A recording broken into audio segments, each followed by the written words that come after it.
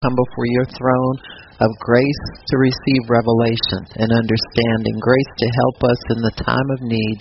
We thank you, Lord, for understanding. Bring us understanding today as we listen to you and hear what you have to instruct us in.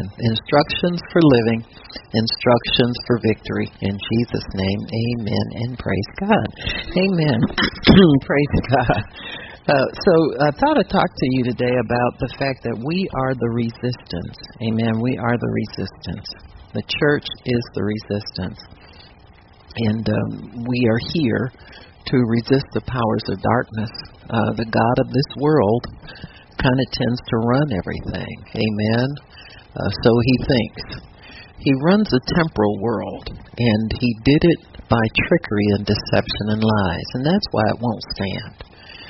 It will not stand because Jesus is Lord. God is all-powerful, but God has to work legally. Amen? Legally. He is not illegal. He doesn't have to break his own laws in order to get victory. And so what we are as the church are doing here is we are resisting the established order in the earth. We are resisting principalities and powers who have taken this world illegally from God.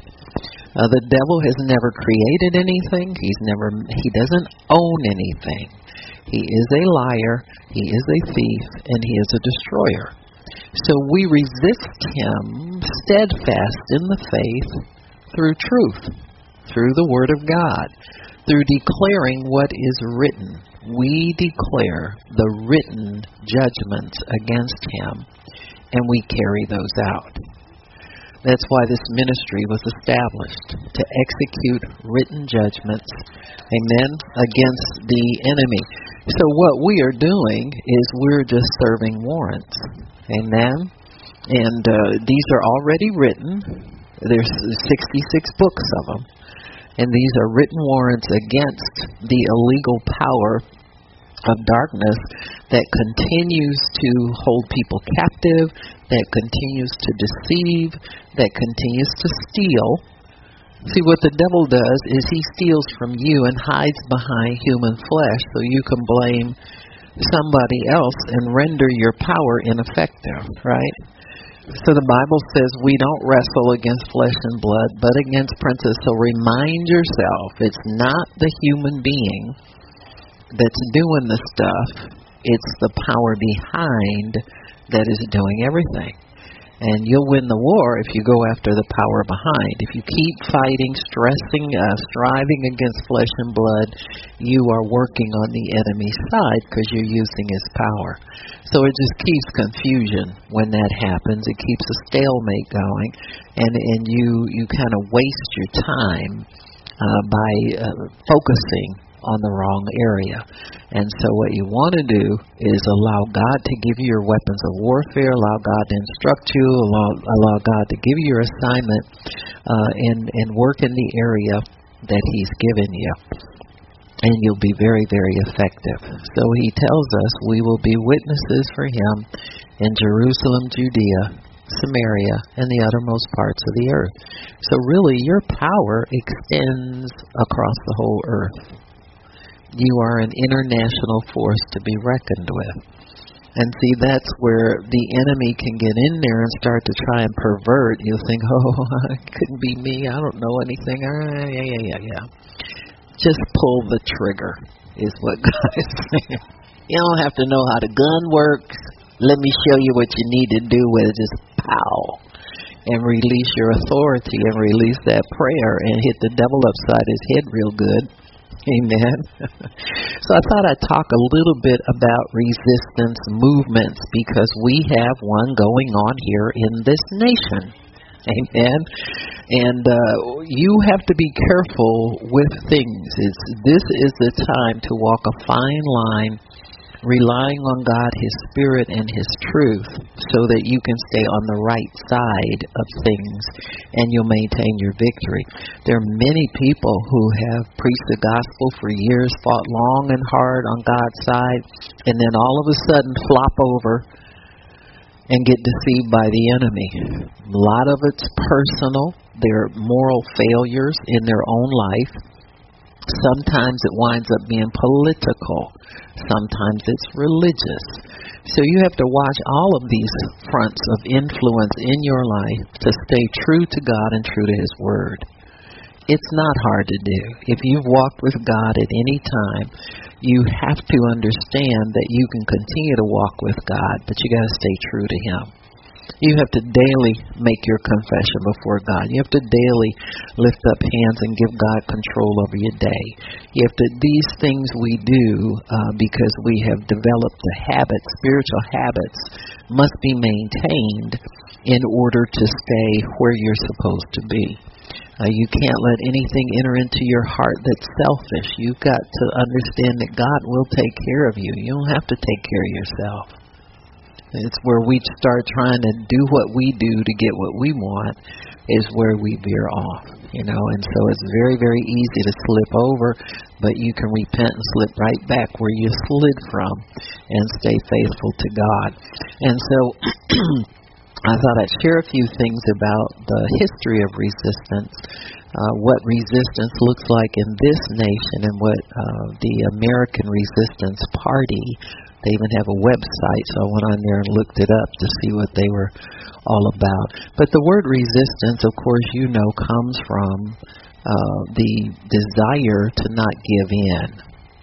Not give in to a power or an influence that you feel morally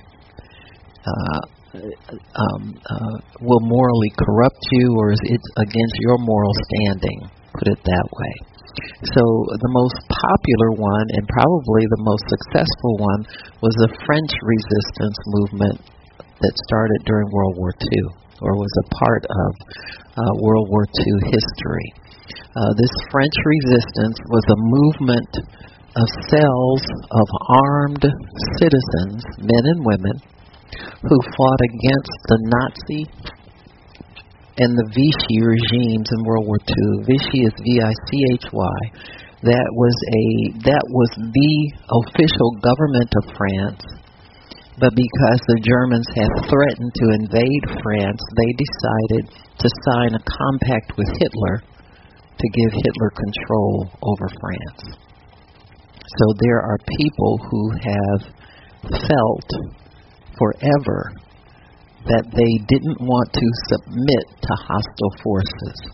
Even though the Germans had threatened to bomb that country and take people hostage and all of that, there were pockets of French citizens who felt that was wrong, and they formed what they call the resistance movement. There were some very famous people who were part of it. Whoever could prove their loyalty to France was allowed to participate because they felt like the situation was desperate in that country, and it was. Had it not been for resistance fighters, much of what happened to the good in that Second World War would not have happened. They formed intelligence cells where they would gather intelligence to help the Allies. They formed cells of guerrilla fighters where they would secure arms and arm the people. They infiltrated some of the concentration camps where Allied forces and French forces were held. So they were a very powerful and very effective tool against an oppressive regime. These people resist oppression, and that's what made them noteworthy. That's what made them successful, because they were resisting the Nazi oppression in their nation. The American entertainer Josephine Baker was an expat that lived in France much of her adult life. She was part of the resistance movement as well. Some of the places, cafes and places where she would, cabarets where she would sing, were underground cells. They would actually house people in the basements of these places and keep them hidden from the Nazis. So these resistance forces form what's known as a fifth column when the main liberators come in. Now, fifth column is real important to understand as far as warfare strategies are concerned, because a fifth column is a grouping of people who are holding on for the day when the main forces of liberation come in, and then they join the liberators who are coming in to a situation. And so there was a famous dictator, South American dictator, who was ousted from his country, and he had gained the support of some troops and was going in to liberate the country, and someone asked him, how could you be so confident that you're going to get the country back? He said, I'm not just depending on the people you see here, but it's my loyal fifth column who are left in the country, who are going to do most of the fighting for me and help me. And they certainly did. And so people who resist oppression, who resist invasion, illegal governments are always important in keeping order and keeping justice and keeping things free, so that people can remain free. The people of France they refused to bow down to Hitler. And this is something that's very important. Even though their official government was going along with what Hitler had proposed, they decided they would resist and maintain their dignity and maintain their freedom. So they were a fifth column defense at the invasion of Normandy, which ended pretty much ended the war. It was a D-Day in 1944. They provided intelligence on German defenses, and they evolved into what they call the French fighting forces of the interior. So they became official just by resisting. Now this is important because if you understand anything about warfare strategies, you have to know that there must be people gathering intelligence at all times. You just can't go in and go take people. And this is what we do when we study the Word. You and I are intelligence forces to help understand the movements of the devil, help understand his strategies, what he wants to do, how he's working, how he's infiltrating things like the media and social media, and all of how people are being manipulated in their thinking and so forth and so on. And so they gained so much power and strength that they became an interior force. And I think at one point there was over 100,000 of them, and at the end of World War II there was 400,000. So they composed a very powerful and a mighty fighting force. Amen. They were the third largest fighting force in Europe, second only to the Germans and the British. And so they had gained just from a little pocket of people resisting the powers that be. They formed into a mighty army. Does that sound familiar to you? Amen. Because that's going to be the history of the church. They started out full of power at the day of Pentecost, and then diminished to just barely people holding on during the Middle Ages. There were very few people really preaching the gospel during that time. And one thing they did hold on to in the monasteries and places like that, they held on to the history of the church. And you would find little pockets here and there, people who were praying and receiving miracles, so forth and so on. So there was a very dim light that was lit for about 3 or 4 centuries, and then then revival starts to hit. Somebody begins to pray earnestly, and then God displays a greater light. And we get things like the Protestant Reformation, and then we get the Great Awakening in the United States. Now you got to understand that whenever revival happens, there is a great awakening and liberation of people in the secular as well as the church family. It's got to happen like that. We're no good if we don't affect the lost who are out here and lost in darkness. So this nation really was founded during a time of Christian revival. This is why our Constitution is the way it is. And because of the effect of all of these great things on people's minds and hearts, we get birthed a governing legal document over a nation of people that has stood the test of time for over 250 years. And it will still stand. Amen. Because in this nation now we have a resistance that and it is resisting a duly elected and sworn in president of the United States of America.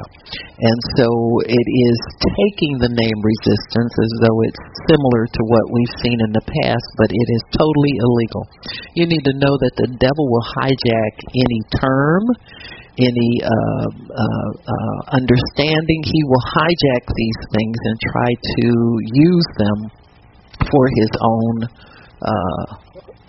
means. This resistance movement in the United States claims that they are fighting like hell, quote unquote, for democratic norms, rule of law, and constitutional rights.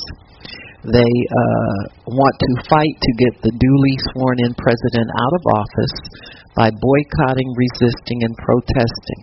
Now, their funding, they don't tell you where their funding comes from, but it is pretty much known that it comes from this global movement. It's part of a global movement called the Illuminati, and a group of global people who their goal is to form a one world government. Now, we've seen this before. We saw it at the time of Jesus. We saw it at the Tower of Babel. Whenever some force comes to want to rule the whole world, guess who puts a stop to it? The Lord Jesus Christ. And he does it through his people, the church, resisting the forces of darkness that are coming to consume us. One of the biggest tools the enemy is using to resist our government here is political correctness. And that is the control, is the totalitarian type control over our thinking, over our words, and over our money, our ballots, whatever they can control. They're trying to control it through constant media pressure against a duly sworn in and elected president of the United States. I remember when I was watching, I thought it was kind of odd when people were saying that Donald Trump was running. I said, well, he's finally running. I'll see what he runs as. But I had not heard the prophecy about how God had chosen him. And as I was watching, they kept playing that clip of him coming down the escalator at Trump Tower, and the Lord said to me, Daddy's home. And so I thought to myself, well, to me that speaks of apostolic authority in the church, but he said, no, Daddy's home back to the nation of America. And so when I saw how upset the Democrat people were and crying, and then that scripture came to me, Jezebel mourning for her children. You got me? And so when you think about it, what have we been fighting against for 30 years with our prayer manuals, the forces of Jezebel, Ahab, and Pharaoh? Jezebel always lets everybody do what they want to do. She's very liberal, very, she's the one, Jezebel's the mother who gives her kids candy all the time. They get fat, and they got diabetes and heart disease when they're 10 years old, kind of thing. Why? Because there's no daddy to discipline the children. Amen? My Pastor Shirley's husband would come home and throw all the sugar pops out, and everybody be screaming. And he said, you're not giving these kids all this sugar. This stuff ain't good for them. So you either had to eat Wheaties or Corn Flakes and get a little bit of sugar to put on top, put some fruit on there, but you were not loading up on sugar. You understand what I'm saying? So with one move, Daddy straightens the house up. Amen. And everybody has to fall in line. Amen. You need two parents. And for a long time, this nation has only had one. When in the last election, it got very obvious about the Jezebel power that works to control this nation and other nations. We're not the only ones. I kind of followed this with the gifting of the Statue of Liberty to this nation. You know, there's a twin statue over in France. There were two of them made. And what that did, it was connecting us to a global force. You see what's happening in Europe now, right?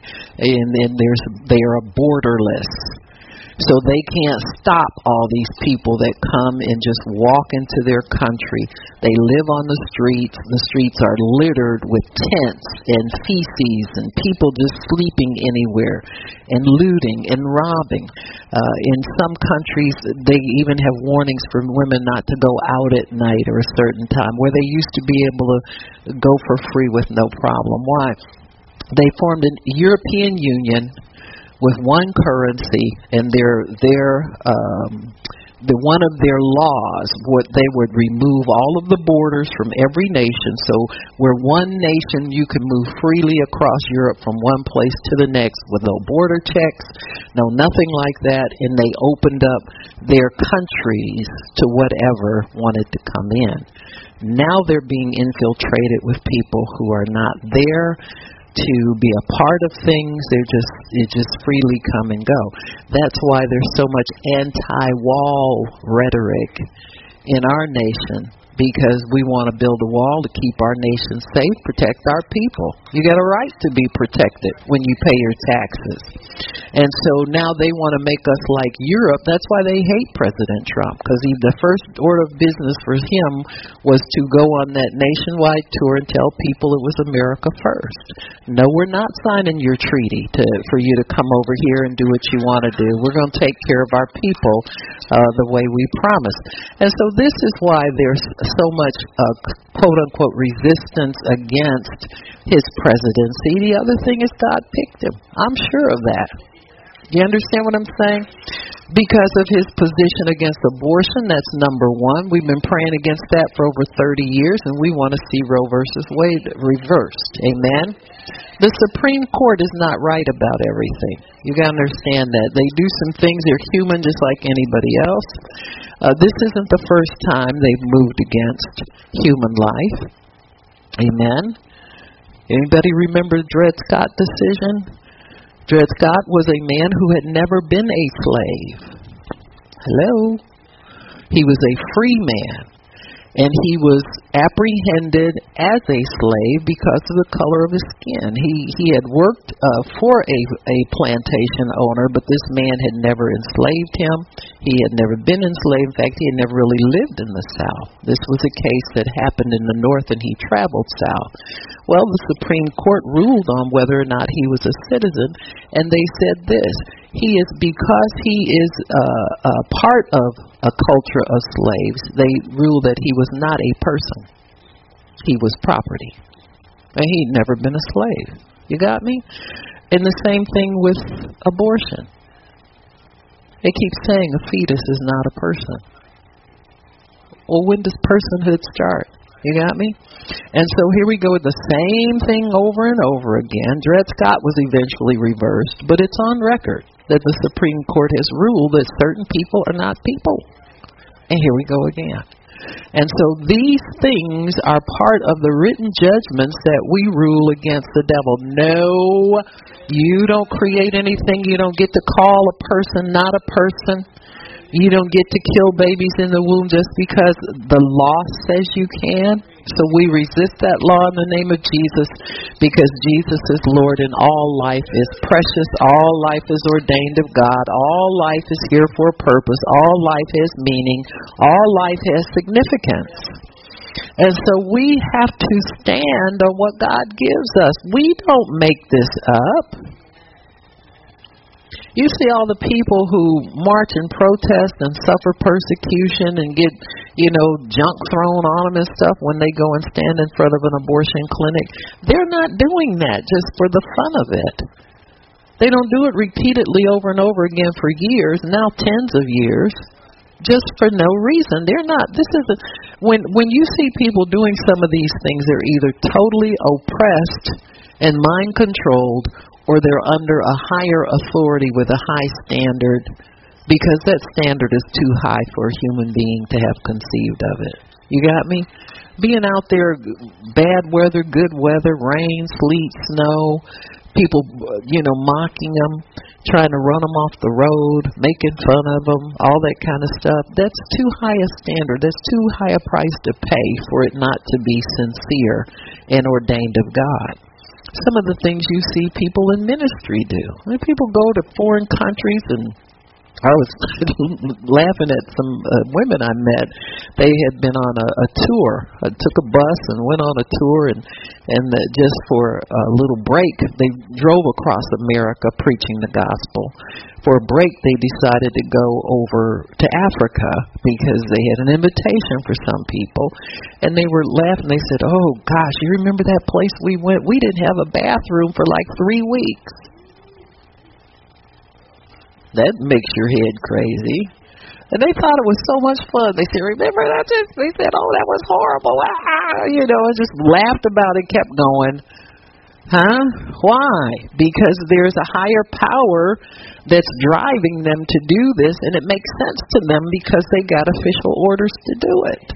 So we have to look at some of these things a lot more critically, folks. You got to put your spiritual head on and take your emotional head off. Take your soulish head off and start looking at things and evaluating them. Ask God to help you make the right decision. That's what I do. God, I can't tell beans from cornbread in this soup right here, so help me to to make it out and see what's going on right here. So, we are the original resistance, the body of Christ, Christians. We're the original ones. All the ones that are doing good in the earth derive from God's resistance. Amen. It started out as a group of angels in heaven. Their leader decided to rebel against God, so he took a third of the angels of heaven with him. All his followers followed him. They were not able to persuade the other 2/3. Why? Because God's not a loser. Amen. That's what you got to remember. You follow God because He's not a loser. I don't care where He leads you. He will not lead you to destruction. He will not lead you to lose. He will not lead you to suffer loss or not prosper or not be blessed or not have what you need. Amen. So we follow Him because He's not a loser. He's a good God. He's paid the ultimate price for us. We are redeemed from the powers of darkness, and we have to continue to establish that on a regular basis. Amen. On a regular basis. So, we are the resistance against that resistance. The enemy resisted God in heaven. He fell to the earth, took 1/3 of the angels with him, and they are now, I would say, demoted to the level of being called demons. Amen. So the demonic level is a demotion from where they started. The Bible clearly says they lost their first estate. Amen. And it's lost eternally. They will never get back any of what they had from the beginning. And so that's because they are created differently than human beings. They are assigned a different spiritual makeup and spiritual abilities. So their fate is eternal. They will be locked up eternally for 1,000 years, then loosed again, and then locked up again. And so God has a plan. Amen. God has a plan. If it were up to us, we'd kill the devil. But, where do you hide the body? If you kill him, somebody's going to go look for him. Amen. So you can't do. You got to go along with what God says is the way to deal with that. So, as James 4:7 says, the way to resist, submit to God first, resist the devil, and then it's up to him to get lost. You resist him, and then he goes. You don't have to chase him 2 and 3 and 4 different places. I found that out. I found that many times as you resist the devil and you take authority over him, he will attempt to convince you that he doesn't have to obey you. Amen. He'll try to get involved in something, or he'll make it known that he's not leaving right away, or he tries to resist you. But then you must stand on the Word of God. You can't just say, well, it didn't happen, God. What's wrong? The devil won't obey me. Of course he'll obey you. You got to believe it first. So he is testing our ability and our desire to believe God, that he must flee. The Bible says he must. Brother Hagin gives an example of that, and how he was talking about how God had given him, the Lord Jesus had visited him and given him instructions to know the difference between a devil inhabiting a person's soul and infecting their health and all that, between just a bodily healing that they need. And so he told him, if certain things happen, it's a devil, and you take authority over it, and it'll leave. And so Brother Hagin was praying for this gentleman, and it was the devil, and he told it to leave. And then he told the man to bend over. He said, see what happens. So, what do you think is going to happen? He wasn't healed. He said the man's back was fused. He was stiff as a board. He could not bend over. So he prayed for him. Twice he did that at the altar, and it wouldn't leave. And he said that the Lord stood over his shoulder and reiterated what he had told him. And he said, yeah, Lord, I did that, and he didn't go. And so Jesus said, I told you. He repeated it twice. And Brother Hagin said, yeah, I did that, and it didn't go. And the Lord said, I told you, he said, and I told you it would leave, real loud like that. And Brother Hagin said, when he said at that time, he said, I got it. I told you it would. And so you see how easy it is to let doubt creep in? You have an off day, or you woke up late, or whatever. Your mind's someplace else. And just small things will cause your faith to slip over into doubting. See, when he told the man to bend over and see if, that's doubt talking. If is always doubt. And so just tell him to bend over, and let God do the rest. It ain't your job. See if something will happen.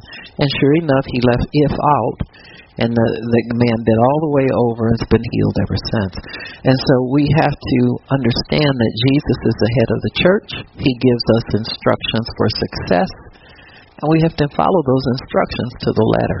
You can't compromise on them. You can't fudge around with them and mix them up and add a little here, subtract a little there, because, what happens is God will give us revelation. We'll sit and hear stupid teaching from somebody who has no revelation and pick that up. Why? Because your soul likes to tell you that you're not secure in what God gives you. He likes to make you think that you didn't hear that right. And, oh, look, that's Brother so-and-so. He's got this big ministry on television. He knows. You got me? So stop it. Stop credentialing people above God. You got me? Listen to who God puts in your life to instruct you, and forget this other stuff. I don't see why people are always trolling the internet looking for something. I think those people just like what's novel, and they're looking for something to elevate themselves. That's what I always believe. Let me go and see what Benny Hinn's saying this week, and then I can get around my Christian friends and mess their heads up and blow their minds with my great knowledge. If your knowledge is so great, why aren't you a bigger soul winner? Why can't you get people healed? That's the direction you need to be going, instead of trying all this exotic, new stuff that's not new. The devil's old. You know what I'm saying? He's pretty old. And so nothing new is here under the sun for us to get all worked up about. But some people live such insecure lives in their own minds. They're always looking for something to feed the body of Christ. Go find some sinners. See, they're scared of sinners. You understand what I'm saying? Scared to go up and talk to a stranger. Scared to ask God to use them when they go to the restaurant, the supermarket, whatever. They're scared of that. And so when we see that, we need to understand that the enemy can easily get in there. And instead of us resisting, we go along with his program. So we got to stop that. You got to stop having all these little secret, grandiose desires and stuff like that. Stay humble. Just stay humble and live. That's the way I look at it. You'll live if you stay humble. So, James 4:7, submit yourselves therefore to God. Man, resist the devil and he will flee from you. So, why did he say therefore? Amen. It says verse 1, for where do wars and fightings come from among you, among believers? Don't they come because of your lusts that war against your members, wanting to be somebody, wanting to be knowledgeable, wanting to tell people how to live? You lust and have not, you kill and desire to have, and cannot obtain. In other words, you never get anywhere. You keep declaring you're going to be this, you're going to have that, and it never goes anywhere. You fight in war and you don't have anything because you keep fighting for it and forget to ask God for it. He says, you ask and receive not because you ask amiss. So if you got fighting, envy, and strife in you, you're not asking out of righteousness. So you go to the throne of God, so you think, looking for something, you don't get it because you don't have the right spirit upon you. He says, you adulterers and adulteresses, know you not that friendship with the world is enmity against God? The biggest enemy of the church is friendship with the world. You'll see people who are prominent in the body of Christ, and you see them get asked the question over and over. Is homosexuality a sin? All they need to say yes and give them chapter and verse and keep it moving. Well, and we don't want to drive people away from the church. You don't want to drive no sinners in either. You want to check them at the door. You get them blood bought and washed at the door and then come in. I hear Rick Warren has taken the cross off the top of his church because he doesn't want to offend anybody. You got me? So let's get a grip, folks. Just because they write a lot of books and have millions of dollars and real popular, that don't mean that what they have is for you to listen to. You stay with what God has given you. You learn how to resist the devil. You learn how to submit to God and stay out of the devil's camp. He said friendship with the world is enmity with God. The world. Your backslidden Christian friends. The ones who don't live right and you're still their friend. Well, you know that.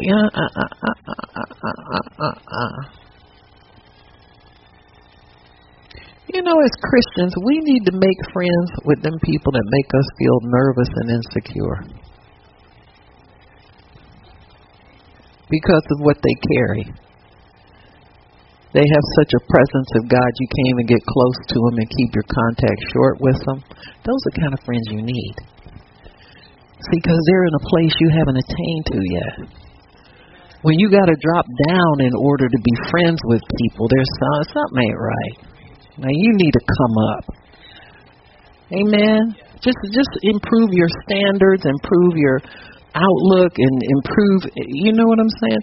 Now those are the people we come to, like Nicodemus did at night, coming to Jesus asking questions. You don't want to know them in the daytime. You don't want to be their friends, but you know where to go.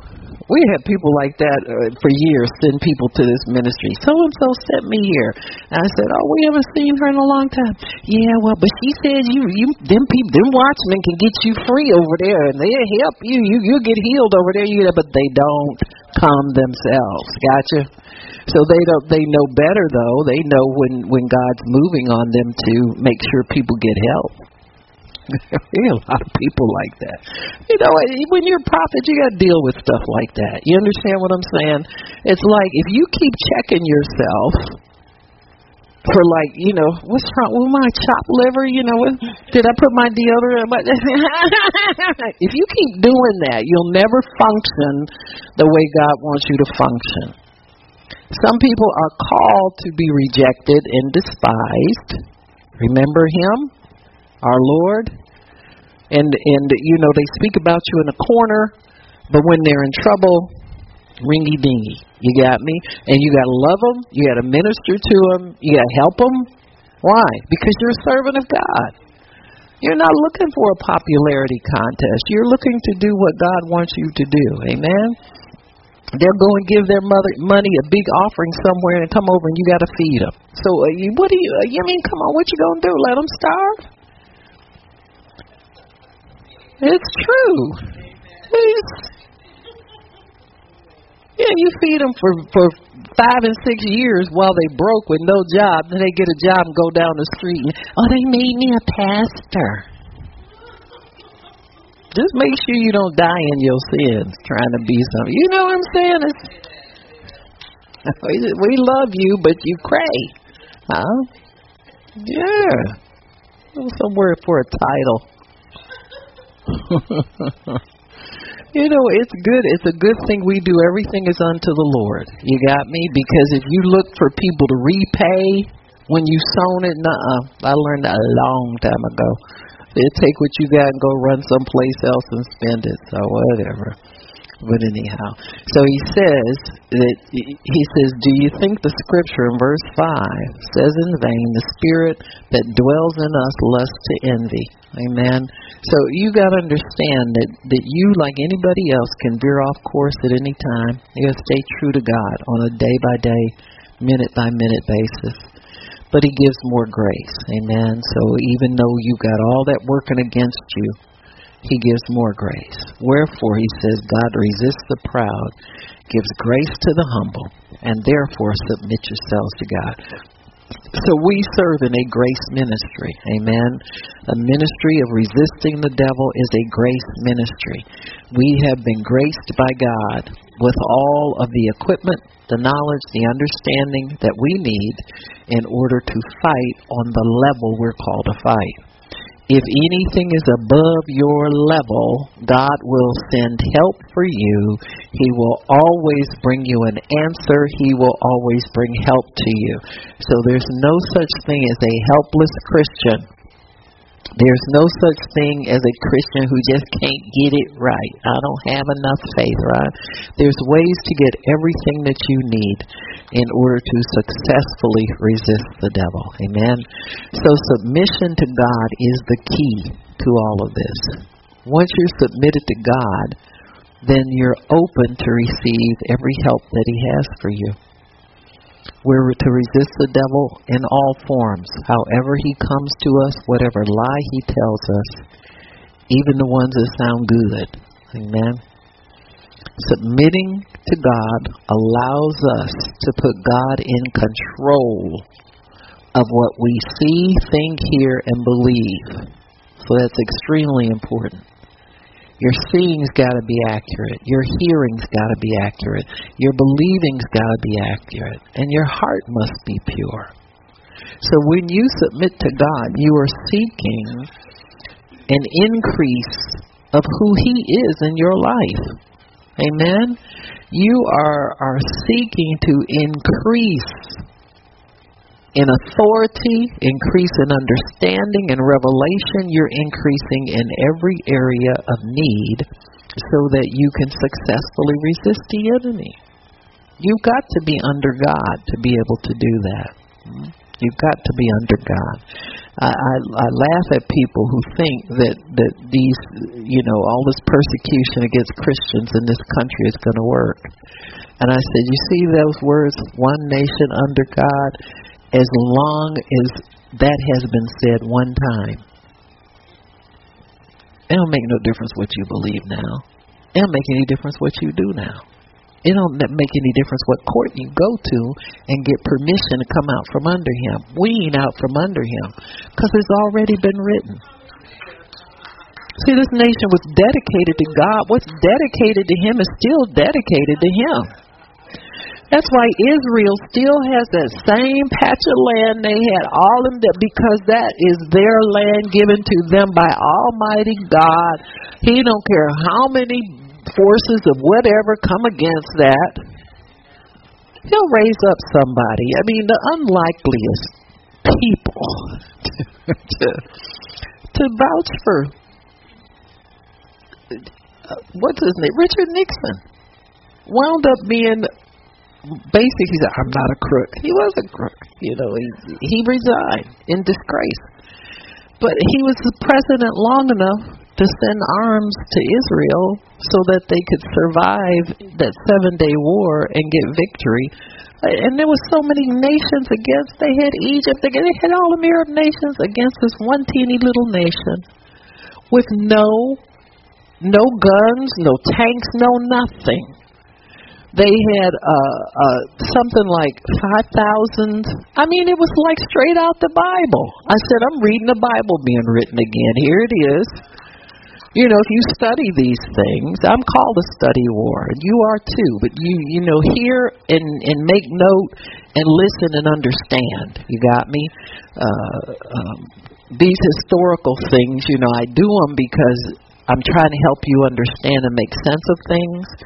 It's not to flaunt my great knowledge of history, because I don't have any. I'm just giving you what's pertinent to what we do here. So don't skip over this as something, you know, that's not important, because it is. It's very important, because these patterns of war are established out of eternity.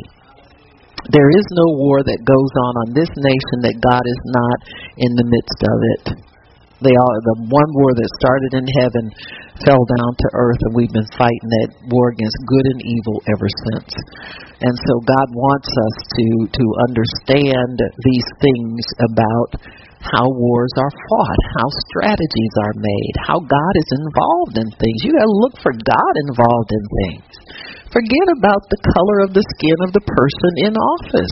Forget about who was the first, black this, orange that, gray this, pink that, woman that, man that, and look for where God is. Get out of the political mentality of religion and all that kind of nonsense, and start understanding God. A lot of these preachers that have something to say all the time are trying to make themselves popular. I wish you'd understand that and start listening for what God is saying in these situations, because God is talking, folks. I've been praying for 30 years for God to start using prophets to direct world affairs. And He's finally doing it. Who's He doing? Some little sick fireman that couldn't even get his head up off the bed while God was speaking to him. Who else wants that job?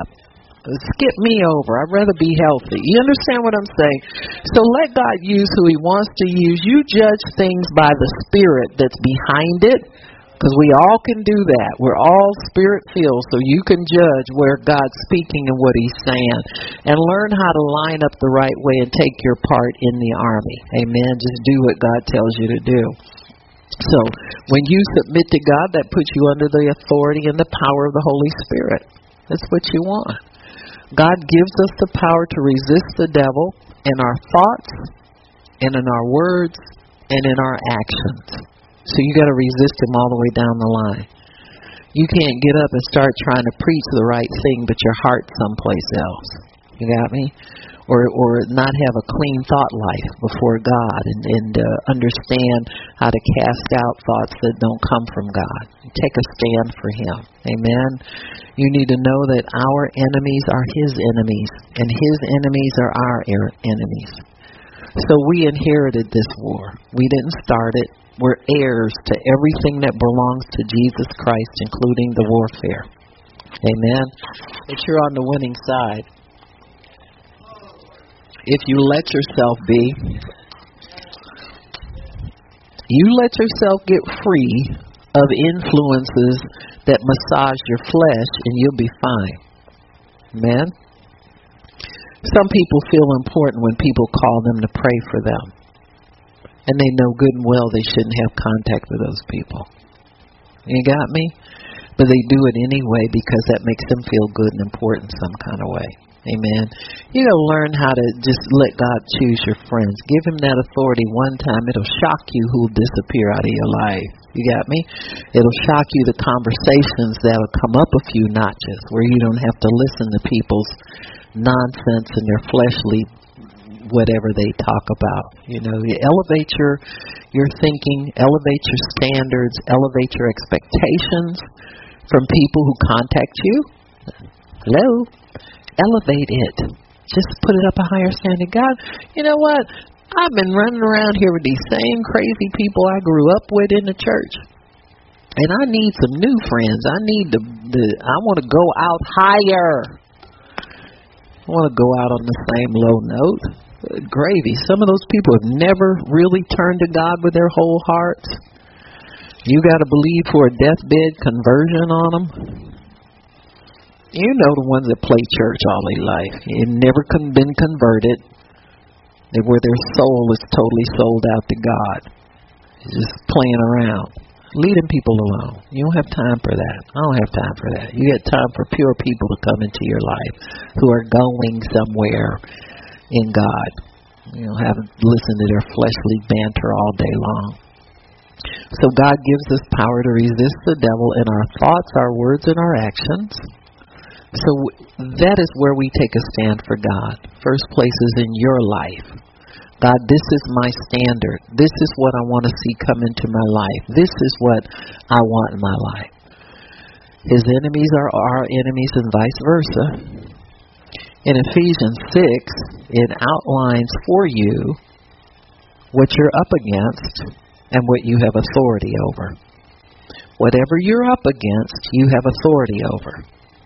There's no two ways about it. There's no iffy. So get iffy out of your life. Well, I've been talking to my symptoms and they don't move. Of course they don't, because you don't believe they will. When you start believing they will, you'll change your confession and they'll start leaving you alone.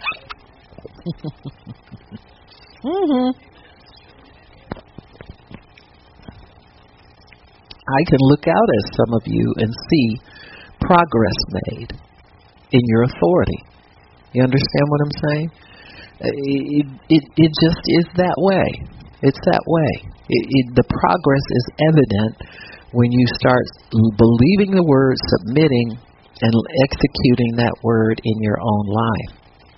So, Ephesians 6 tells you in verse 12, or we wrestle, 12. And 11 it says, in 10 it says, finally, my brethren, this is the end of the letter, be strong in the Lord.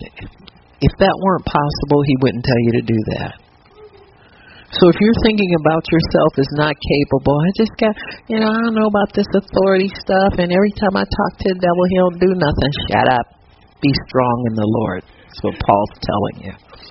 Not in how you perceive strength, but in God. Be strong in the Lord and in the power of his might or his strength. Put on the whole armor of God. That includes your confession. You straighten up your little mouth and you'll probably find a lot of strength that you didn't know you had before. And even if your brain is telling you to resist the word, as long as your mouth doesn't go along with it, you got half the battle won. When your mouth stops, oftentimes your brain will go along with it. Your brain will say, well, we're not getting no action out of the mouth, so maybe we'll think about something else. That's pretty much how it goes. Got me? If you think something, you got a chance to save yourself by not saying it. You think something goofy. Now, if you're one of these people that is sloppy about it, God will expose you. You got me? He'll expose your thoughts to you. Classic example is somebody will do something, and before you think about it, you've called them a name, or you said something angry, or you had an outburst. That's God exposing you and telling you, clean up your thought life. You got me? because you can do it. You get exposed for things that you've resisted doing that he wants you to do that you don't take care of. You know what I mean? So you can do this. You can clean up your thought life to where you don't have to have these outbursts, and you don't have to walk in a place where you're trying to hold on with your own strength to keep yourself under control. You can be pure inside and out. That's what God wants.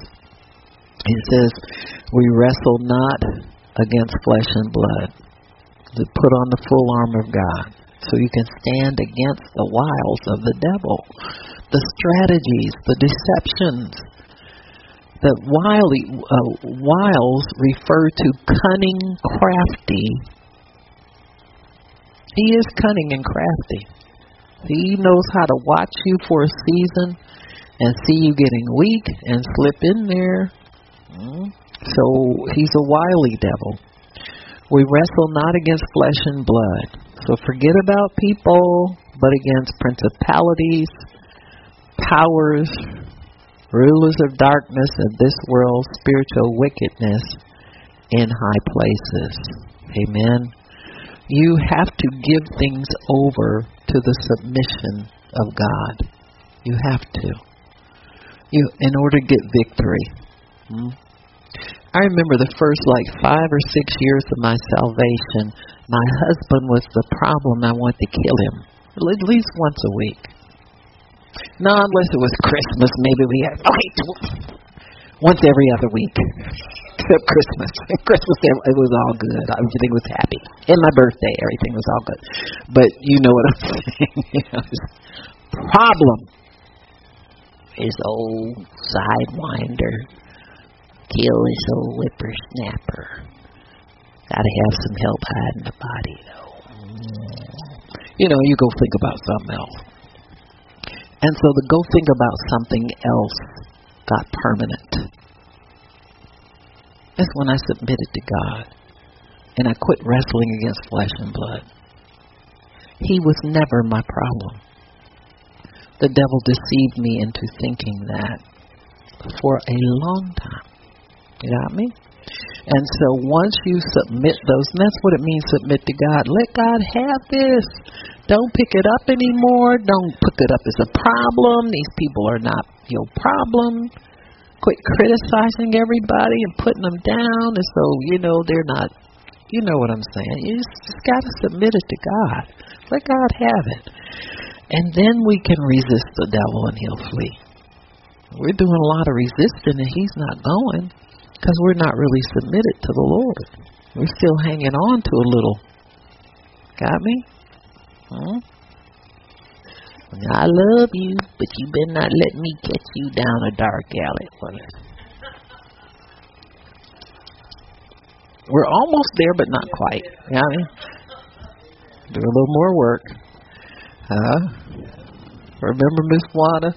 Poor Miss Wanda, she was all upset about her husband when she first came to ministry. I said, why don't me, you, and Pastor Shirley go grab him?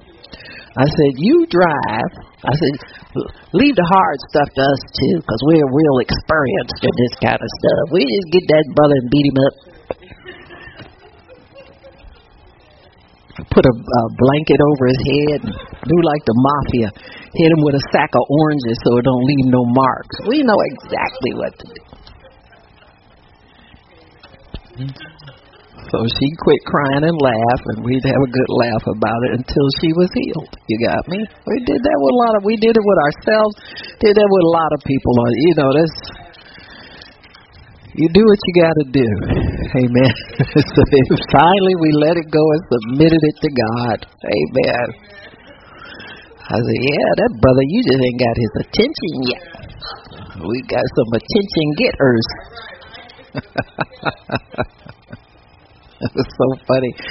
We did that. I think, forget who it was, some of the younger kids that kept wanting to go to bars and stuff like that. And I think Pastor Shirley and I decided we was going to have a sit down. So I don't know who we got to drive. Maybe Tony was driving or something, but we waited outside of his job. It got about midnight, so we're sitting out there, and they dragged him, put him in the back seat between me. And they called her Ma Dukes. Ma Dukes, you found me, Ma Dukes. I'll do good, I'll do good. You do a lot of things to save these young people from, a life of just letting the devil use them, but don't put it past us to go pick out the... And some people, you pray for them and not going anywhere. Sometimes you need, as a pastor, you need to do it. I shouldn't say as a pastor. That wasn't hardly pastoral, but we just couldn't get them in the office. We had a portable office that night. Amen. A portable office. Yeah. So we prayed for them, let them out the car. Take that to you, buddy. So, but you have to be able to talk to people and reach them. Sometimes young people, you do some crazy stuff in order to reach them. But we reached them for a season. You got me? So, but you got to know, But we don't wrestle against flesh and blood. Amen? for a season we might. But you're fighting spiritual wickedness in high places. Sometimes these young people don't know the trouble that's ahead of them if they keep going on the road they're going. So he says, wherefore take unto you the full armor of God. He says it twice. That you may be able to withstand in the evil day, and having done all to stand. So once you outfitted yourself, you get the junk out of your life, you get the crazy people out your life, quit letting them feed into your life. And then get yourself in a position where you can totally submit to God. Then you can expect the results of God. Amen? So expect the results of God. Amen? Why does the devil do this? Because he wants to take us captive and devour us. It's not just about you praying against certain things and I'm either for or against. There's a payoff for you if you're on God's side, and there's trouble for you if you're not. So you can't just be neutral in a war. You got to decide what side you're on and get on the right side. 1 Peter 5:8 tells us he wants to devour and capture us. 2 Timothy 2:26, let me see what that says. It's probably the same thing, similar. He wants to devour us at his will. Second Timothy 2 and verse 26. That they may recover themselves out of the snare of the devil who are taken captive by him at his will. So you submit to God. The devil has no will to take you. He may want to, but he has no power to take you captive. Amen? What God does, it lasts forever. You stay with God. Make sure you stay with God. Amen? So he wants to take us captive at his own will. 2 Corinthians 10:5, if any man be in Christ, he's a new creature. Old things are passed away, all things become new. We know that. And then we take captive all these thoughts that come against the Word. Amen? Any thought that comes into your head, you got to measure it against the Word. Now, the Holy Spirit will help you. You'll be irritated or grieved in your spirit when something's not right. So he is the one who monitors and helps us. 10 verse 5 says, casting down imaginations. Don't let your thoughts think anything and everything. You have discipline over your thought life. You have control over what you think. So you cast down imaginations. These are mighty weapons to the pulling down of mental strongholds. So you don't have to be dependent or a victim of your own past, your own upbringing. You don't have to be anybody's victim. Not anymore. So you're casting down imaginations, every high thing that exalts itself against the knowledge of God, and bring into captivity every thought to the obedience of Christ, until you get peace in your heart, that you're not convicted anymore. Then after you've done that, you're ready to revenge disobedience once your obedience is fulfilled. So in other words, you can't take authority over something outside of you that you haven't taken care of inside of you. This is what got Jimmy Swaggart in trouble. He was having trouble with sexual lust, so he started preaching hard against it. Preach. You can't preach yourself into repentance. You got to take care of that in the throne room between you and God. And you got to stay in that word, that same word you're preaching to get people saved. He got a ton of people saved. That works also for you. So there came a day where he couldn't hide it any longer, and he got exposed. And so we have to understand that sometimes you get hard on things because you haven't conquered them yet. All you had to do was get in his own prayer closet.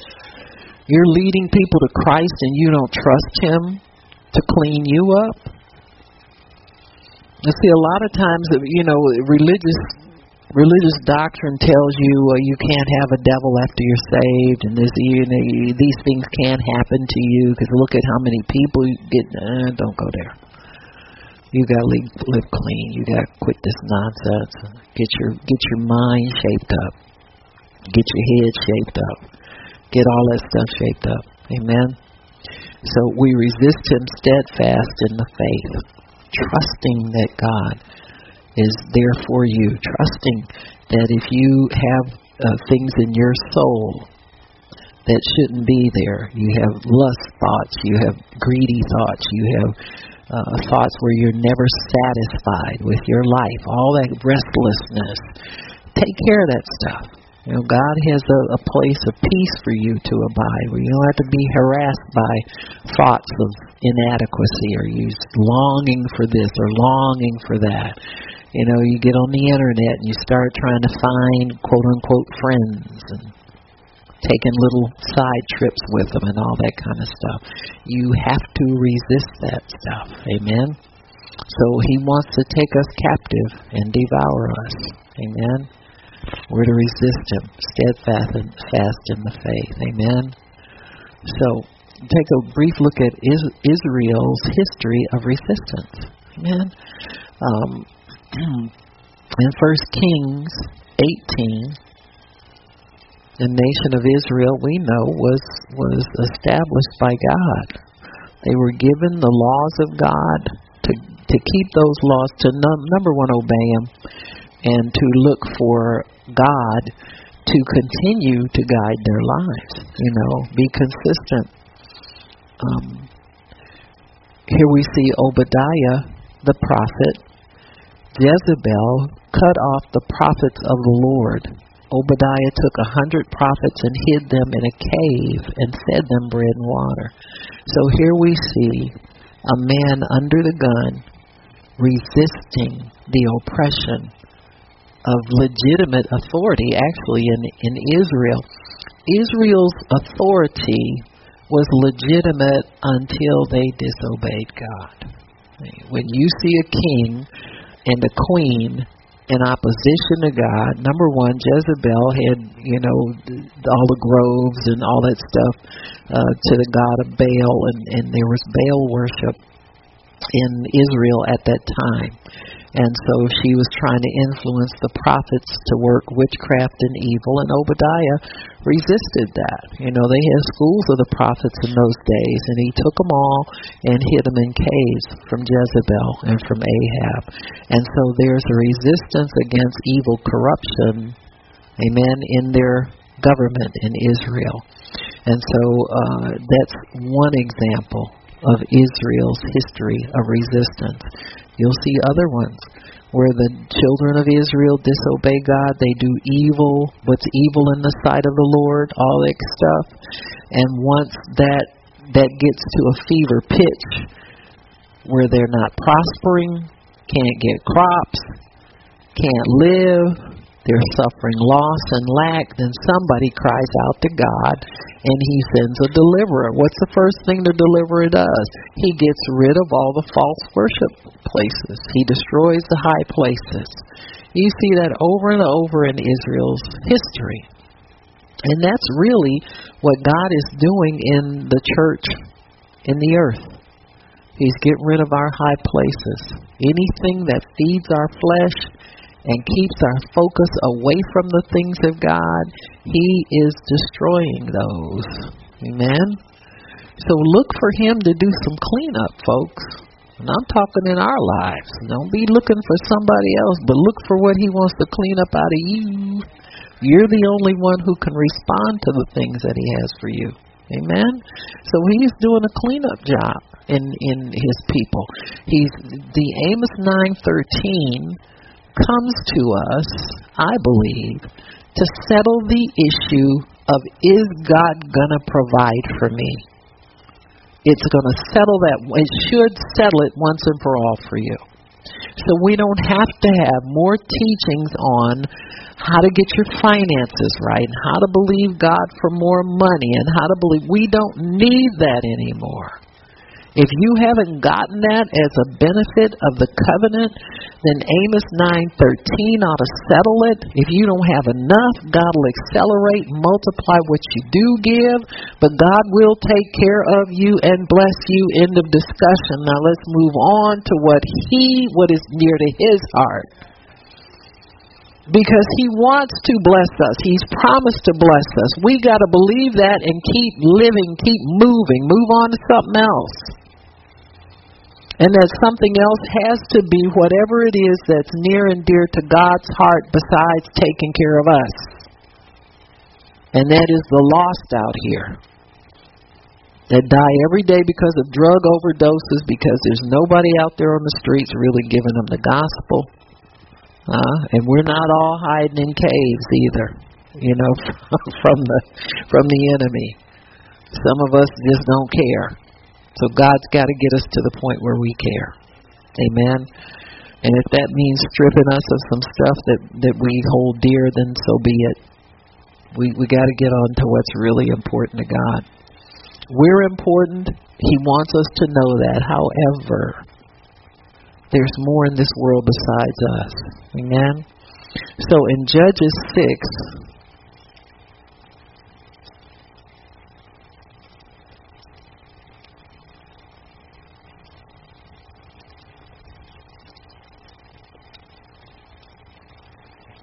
we see the story of Gideon. Now here Israel again has suffered because they have not been obeying God, not the way they're supposed to.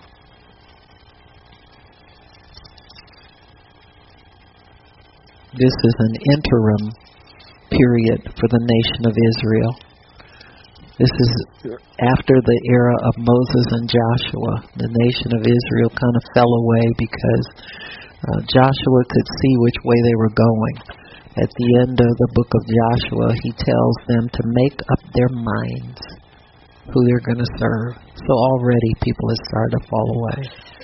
And he says, but for me and my house, we will serve the Lord. Amen. Famous words, because he saw people walking away from God, walking away from serving God. So here we enter the era of the judges, where there was no leader in Israel because people didn't want a godly leader. They wanted to do what they wanted to do. They began to suffer for it. Judges 6, verses 1 through 3 tells us what's going on. They did evil again in the sight of the Lord.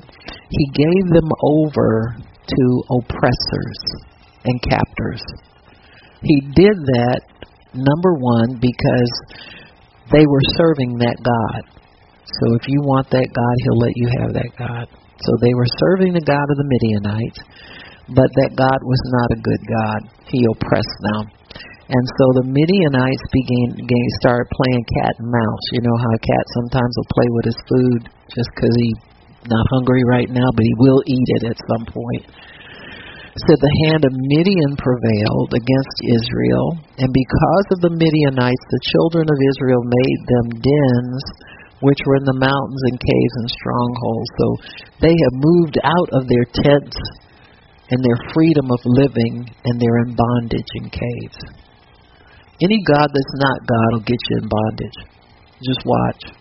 You know, it's unfortunate to watch, but you see so many Christians just being led off the cliff to slaughter because they don't discern enough to know when they veered off course and start abandoning submitting to their own God and submit to another God. Yeah, they'll do it for a lot of reasons, either political reasons, financial reasons. Can't get to work. They won't give me a day off work. Can't get to church because they won't give me time off from work. Well, you're not trying to. It doesn't take much faith to get a Saturday or a Sunday off to come to service. You got me? Once you just abandon yourself to accepting it, that's when you've caved and gone over to the other side. See, church isn't as important as you think you say it is. It's gotten to be less important. So you have to continue to fight for these things because God's ordained for you to be in a place of worship for Him. I don't care what your boss tells you. Now, you didn't used to be that way because most businesses closed on Saturdays and Sundays. So you see how the devil has creeped in? Well, you need 2 paychecks. No, you don't. If your faith tells you can live on one, then let your faith tell you can live on one. You want to because it's acceptable. You got to make sure it's acceptable to God to live that way. Amen. It's caused a lot of problems that have been unnecessary for people to have to live through. So anyway, Gideon here, it says, verse 3, it says that they were living in dens and mountains, caves, and strongholds instead of where God placed them. He gave them land to dwell in. So they've had to abandon their God-given land and go running away from the enemy. And so it was when Israel had sown. In other words, they get their little patch of land, they put some food on there, and then then Midian comes up and takes everything away from them. Before they can harvest the crop, the Midianites come in, they bring all the camels, they graze it all up, they eat it all up, and they leave Israel with nothing. This happens over and over and over again. Then God finds a man, Gideon, who has harvested a little bit of wheat, and he's hiding in a wine press threshing wheat. So he's trying to make a living in the wrong place. You thresh wheat on a wheat threshing floor. You don't do it in a wine press. So he thinks that's the last place the Midianites will look for him. He's hiding. You serve Almighty God. You got the Lord God of the universe, and yet you're hiding from an enemy. Amen. Trying to disguise what you're doing. Amen.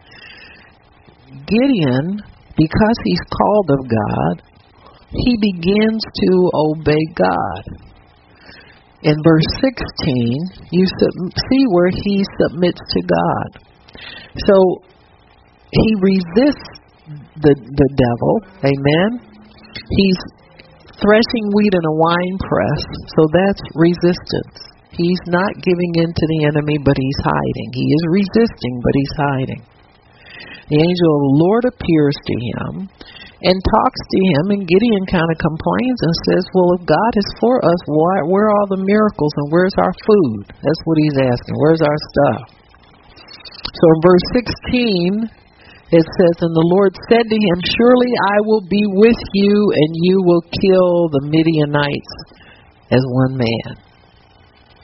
So we're reestablished now. Once you submit to God, you hear from God, you get a strategy, and now you can begin to resist the enemy. But you've got to follow God's strategy to a T. Don't get excited and think you know it all and go start trying to do stuff and it fall apart on you before it gets done. He makes an offering to God. That's verse 19. The next thing he does, he builds an altar to the Lord. Verse 24. Permanent establishment of worship. That's what God's looking for. He's looking for somebody to do it His way, wipe the slate clean, get rid of all this old crazy stuff. So he built an altar to the Lord in verse 24 and called it Jehovah Shalom. In other words, the God of peace lives here. The next thing he does, he destroys the altars of Baal. That's part of the resistance, is to take down that which everybody loves that belongs to the devil. Get to the source of your problem. The source of your problem is false worship. The source of your problem is you're looking up to the wrong entity for your help. The source of your problem is you're depending on maybe on the government to do things for you and to always be there for you. You need to look to God. You got me? And so he begins to do that. He tears down these altars. In verse 31, he confronts the principality through his father. Once they found out the altars are torn down, Gideon was too afraid to do it the daytime, so he did it at night. God says, cool, as long as you get it down, I don't care where you do it, how you do it, and who you use. The next morning they get up and find out it's torn down. They ask who did it. Gideon's father said, my boy did it. And I'm going to kill you if you try to touch him. So here he's got his father converted. His father used to own the groves. You got me? And so there Gideon is beginning to resist, and more people are resisting with him. Know this, God has a lot of people. Wherever you are, if you get